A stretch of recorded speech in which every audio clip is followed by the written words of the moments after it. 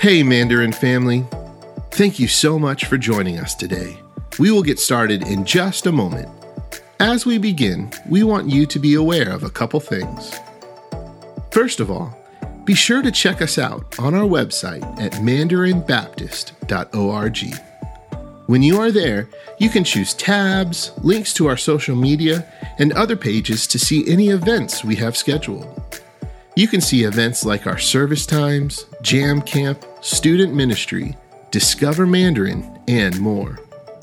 Also, visit us on our social media pages. You can find us at facebook.com/Mandarin Baptist Church. We would love for you to take your next steps with us here at Mandarin, and one of the best ways to do so is to engage with us online on our social media, and even join us for our services on campus and live streamed on Sundays. All the information you need will be found on our website, and if you desire any other information, feel free to email us. We are in our new series called Our Redemptive Family. Imagine the beauty of the gospel vibrant in every relationship within the church, and as the core foundation and identity for Jesus' people. Paul writes to the church at Ephesus to walk in a manner worthy of the gospel, with all humility and gentleness as the defining attributes of a life within a redemptive family. As Jesus builds his people, others will look into the window of the faith family with a bit of awe as they experience patience, upholding one another in love and an eagerness to maintain a unity that is sparked by the Spirit and provides an abundance of peace. The church, with Jesus at its center, is a beautiful place and people. These truths are the anchors for the way that we think about our faith family and how we relate to one another. They also spark a sense of wonder as others venture into the middle of us. Throughout this series, let's explore how the gospel shapes and forms our redemptive family.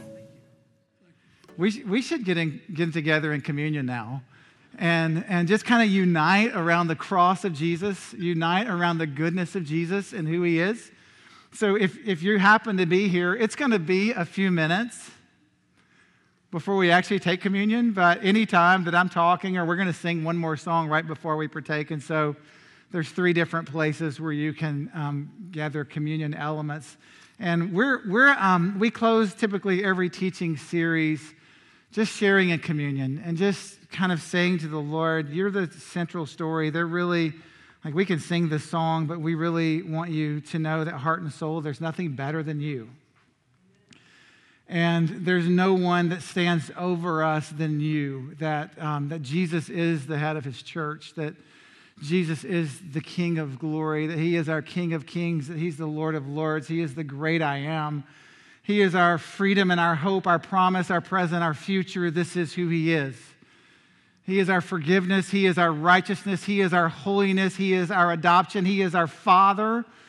This is who he is. And so we just want to pause as the redemptive family and again remind ourselves that Jesus is kind and gracious and good, and he is the I am. He is. He is the fullness of what makes up Mandarin. And so what I would love to do is just read a scripture to you out of 1 John, the first chapter, verses 3 and 5. Share a historical reality of what it means to be a redemptive church. For those of you that are guests, we've spent the last 8 weeks exegeting, if you will, the 4th chapter of the letter to the church at Ephesus.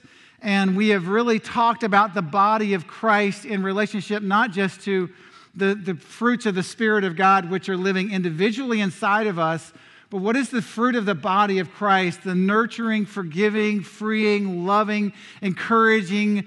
We just outlined the bearing up with one another. This is the body of Christ. This is who Jesus is. And so there's a summary statement, if you will, in 1 John that John says to the church that I think is just fantastic.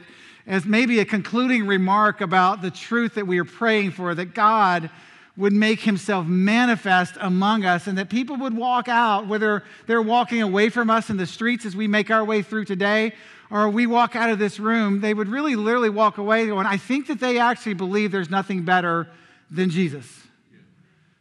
And that maybe they actually believe that the grave that they once walked in has been turned into a garden for the fullness of the Spirit of God to be made manifest and real. So listen to the interesting things that John says to the church in 1 John again.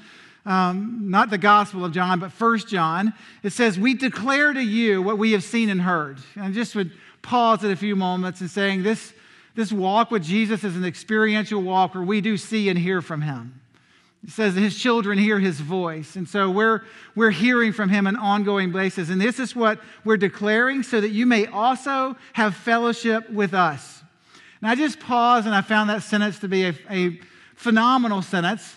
So what John seems to be saying to the people that make up the body of Christ, and what we're actually getting to say to the community around us, is the outcome goal of you being near us is you get to hang out with us.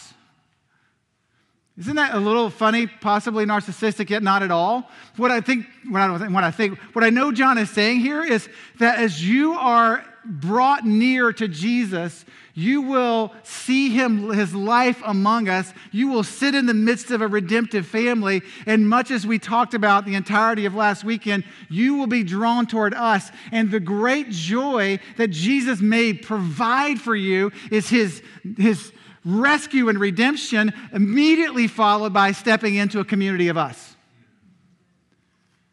This is beautiful, and the power of the redemptive family of God, again, as you heard last week, his plan A. And indeed, our fellowship, this fellowship that we have, is with the Father and with his Son, Jesus Christ. And Jesus, by the way, said, as I was reading last night in the Gospels, it will be great for you when I leave because the Spirit of God will come as well. So let's just kind of add the beautiful Trinity here, that our fellowship is given to others because our fellowship is centered in the Father, Son, and the Spirit. And the message we have heard from him and declare to you is this: God is light, and there is absolutely no darkness in him. So welcome to church. Welcome to the reality of redemptive family. And one of the things that I hope has been near to us is the truth that there is nothing new under the sun. And so what I would like to share is just a historical account. One of my favorite authors, I read this book years ago, is a guy named John Eldredge. And John just wrote of a historical account of the reality of the Church of Jesus Christ. And perhaps there are a few things that we should take away from this account. And so in closing redemptive family and in closing with sharing a community together, I'd just like to tell you about St. Columba. He was a guy that kind of started moving for the sake of the kingdom of Jesus around 564 AD. St. Columba is this, so there's a few things that I think are really fun in here, so you should kind of sit on edge and maybe jot down some notes and plan some things that you're going to have with your friends, because St. Columba was living in Ireland, and this is really what he said to the Lord. I really sense that you're longing to do something in my time and day, and so I will go anywhere that you desire. And so what he basically did in putting action to that, as opposed to a nice Sunday morning sermon where we go, amen, thank you, Pastor, we want to do that as well. We actually built a boat, raised the sails, and said, take me wherever you want to use me.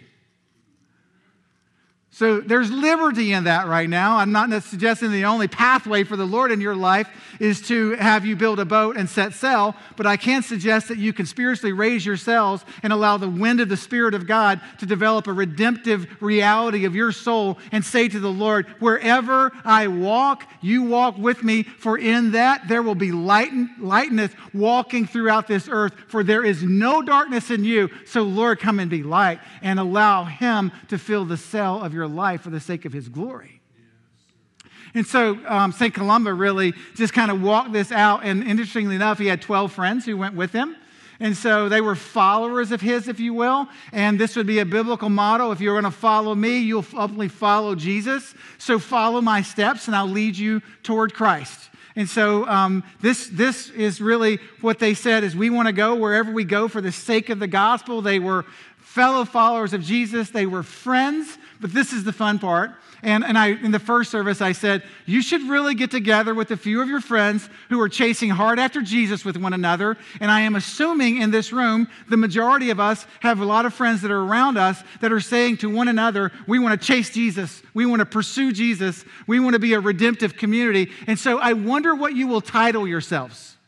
And then I realized they didn't get to title themselves, but St. Columba and the 12 became known not by what they titled themselves in their conversation, but their actions as they went about. And I think this is an incredibly cool name, so pray this for your group as well. They became warrior monks. So what I would love for you to just kind of rest in right now is, so Lord, as I raise myself, and I just say to you, as the gospel is moving and your redemptive work is moving within me, God, what will you do among my friends? What will you do within the culture of this church where people are going to take notice and begin to speak of your goodness and your kindness? And maybe, just maybe, we'll have a moniker that's as, even maybe a little bit as awesome as warrior monks. I want to make a t-shirt. So as they raised the sails, he's from Ireland, so remember this, and they sailed and they landed on an island just off Scotland. Not a grand journey, but an incredible journey that was forthcoming because as they moved into Scotland, at that time, Scotland was a dark, pagan, and vicious place. And so I'll share with you just a little details about that in a moment. And they birthed in that moment what began to be called a little heavenly community. What we're praying is our redemptive family. Just this place where Jesus was made known. It was called Iona, and it became the center point for a new and vibrant expression of Jesus in his life among us.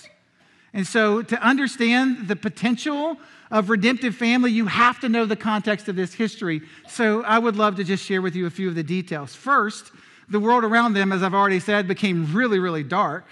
Night had fallen. Rome had collapsed. So it would be a great idea to maybe even center right now where you have put your confidence.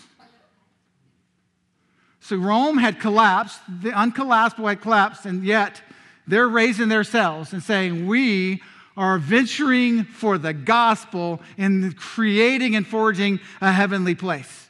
So Rome has collapsed. The Vandals, the Goths, the Visigoths, along with other predatory gangs have swept across England and Northern Europe, and they're creating havoc in this time and sphere. Listen, this is just, well, I think hopefully it intrigues you. This intrigued me. Western Europe was in a constant state of riots in the streets. Paganism was abounding. People were doing as they saw fit. This is literally written in historical documents. Law and order ceased, and it was a barbarous time. And this was my moment where I noted this. Solomon said it well. There is nothing new under the sun. We're walking around. Again, I've said this several times through this. We've never seen this before. I don't know, 564, the birth of the church, several other times in history. It's just when the body of Christ cast all their lot with Jesus and we quit singing about it and it becomes our heart. It becomes the soul of who we are.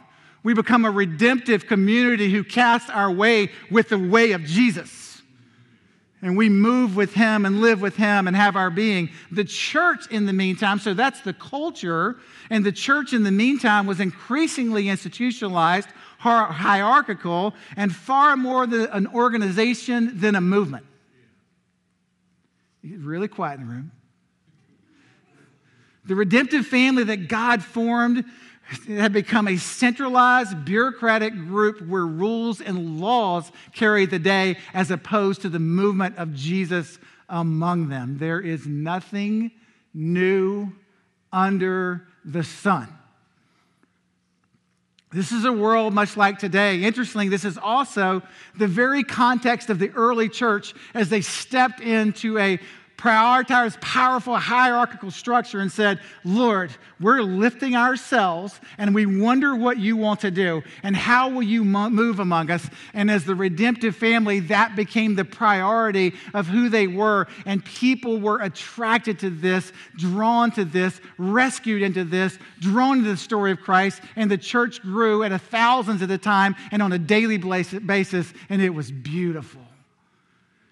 And so I was just really reading more about this, and Iona and its warrior monks, this is another thing that I think is important. There's so many nuggets in this story that I think the church should lift out and say, okay, Lord, what are we called by our actions? Okay, Lord, have we lifted ourselves so that your wind is filling our spirit? Okay, Lord, we can kind of drop the idea that we're in this new unprecedented time and rest in your sovereignty in the middle of where we are.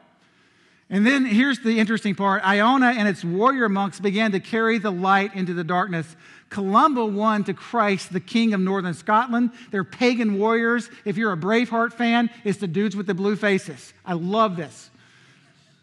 They won the king to the Lord, and then it carries on to say, this king went on to share this gospel with many others, seeing many come to Christ as a result. And here's what I think you should hear from this, is that it's not that they didn't sit around and say, we have this heavenly island, and we want you to come there. They went out as warrior monks, living the gospel in the most difficult places for the glory of the cross. And absolutely, we want you to experience heavenly community. We are bringing it with us. This is all substantial nuggets for you to just pray over. And so the king shared the gospel. Iona, the little island of heavenly beauty, became the staging point, I love this word, for missionary raids across England and deep into Europe. Don't you love that picture?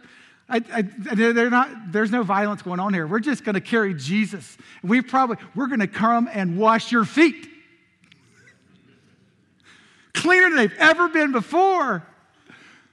We're going to come and lay down our lives for you. We're going to come and serve you. We're going to come and be the people of Jesus. We're going to come and encourage you and speak life to you and be nurturing to you and be benevolent toward you, and we're going to be just these people because this is who we are. We're carrying the truth of the gospel of Jesus with us. And so when we walk in, here walks in Jesus. Historian Thomas Cahill said, Iona forever changed the course of the Western church. Oh, do we ever need a course change again, Lord? They believed fully that the glory of God was man fully alive, redeemed by the truth of the glory of Christ. John Eldredge was writing, he went and visited Iona and just stood among the ruins, and he said, this is really a way of life. This wasn't for this group a nice Bible study where they applied some principles to their life in a benign manner. They didn't walk through an 8 or 9 week series and go, all right, what's next? They are looking at this and saying, how does this become a conviction of our core? How does this, Lord, lead us into a gospel-centered, Christ-exalting community who live, move, and have their being for Jesus' sake? That's really the prayer that we have as we've walked through this series. They long for restoration that Christ promised, and they said, Lord, move within us. They believed with heart and soul. They believed with all that they were that the Christian venture was an epic for the sake of the cross of Christ. The writer paused, John Eldredge paused, as he stood before an ancient Celtic cross and felt the whisper of the Lord. And this is what he said was written at the base of the cross. And I would love for this to be scripted in the heart of Mandarin. I will do this again. I will do this again. This is my way, says Jesus. A nurturing, redemptive, gospel-centered community is my way. I mean, Jesus is doing that as he stirs our hearts, right? He's moving some things within our faith family that's beautiful. But I want you to know that I don't read this and then pause and go, Lord, do this in the future. Jesus is doing this right now. Like there are sweeping movements of God in Latin America right now. A group of people who have opened their hearts and said, yes, Jesus. We're lifting ourselves, Lord.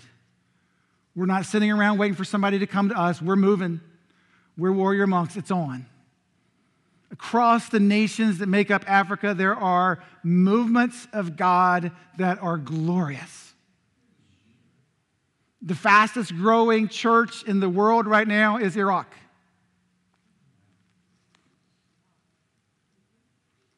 The Lord is doing it again across our brothers and sisters in China. Like we're not sitting around going, okay, do it again. No, he's going, I am, raise your cell. I am moving.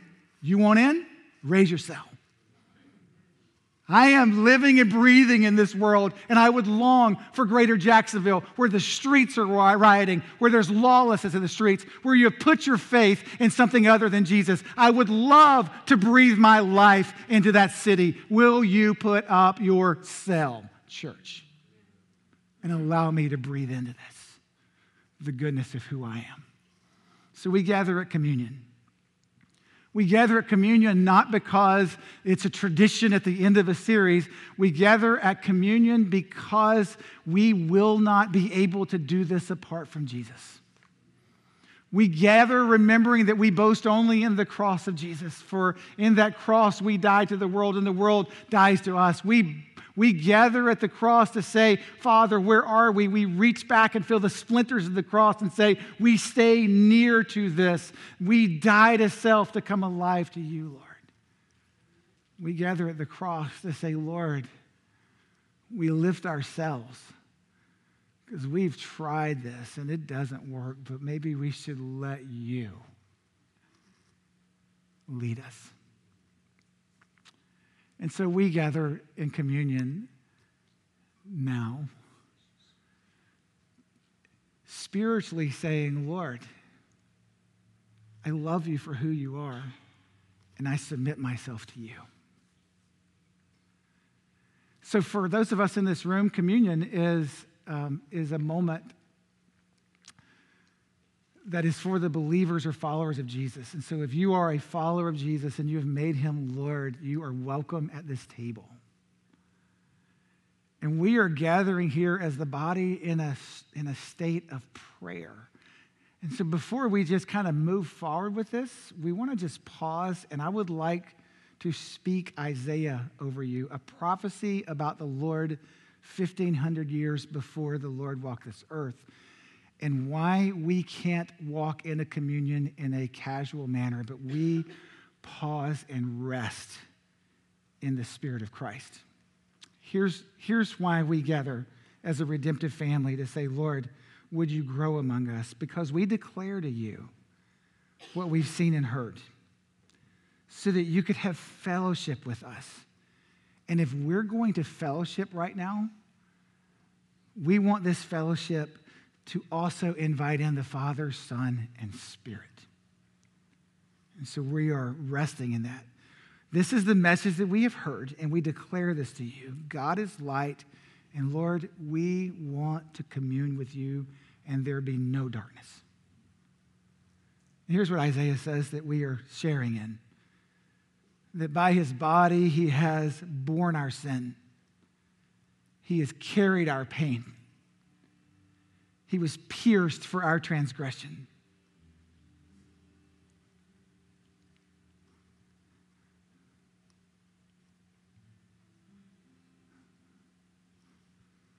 He was crushed for our iniquity. The punishment that brought us peace was on him. We're healed by his wounds. So what binds you today?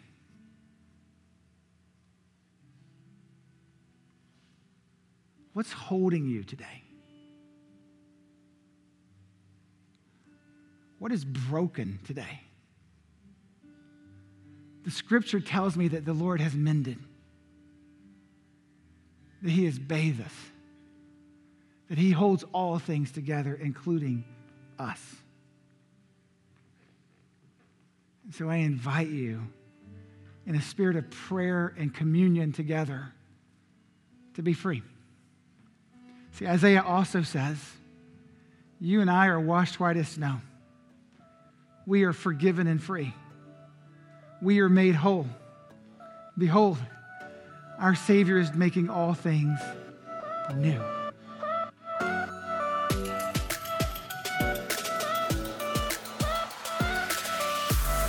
Thanks again for diving in with us today. The Word of God is not just something to engage in for this short period of time, but these messages of truth are meant for life-altering convictions. Scripture is something that defines us and redirects us. Together, we are letting God's Word have free reign in our hearts, our lives, our families, and here at Mandarin. Will you join us in letting God shape us? He is speaking, He is moving, He is working in each of us to form us into the image of His Son, Jesus. As you go, we hope that you will take some time to visit our website at mandarinbaptist.org. Like and follow us on facebook.com/Mandarin Baptist Church. You can stay up to date with us on all that is going on, as well as join us for our services online. We love you, church, and we hope that you will join us again soon.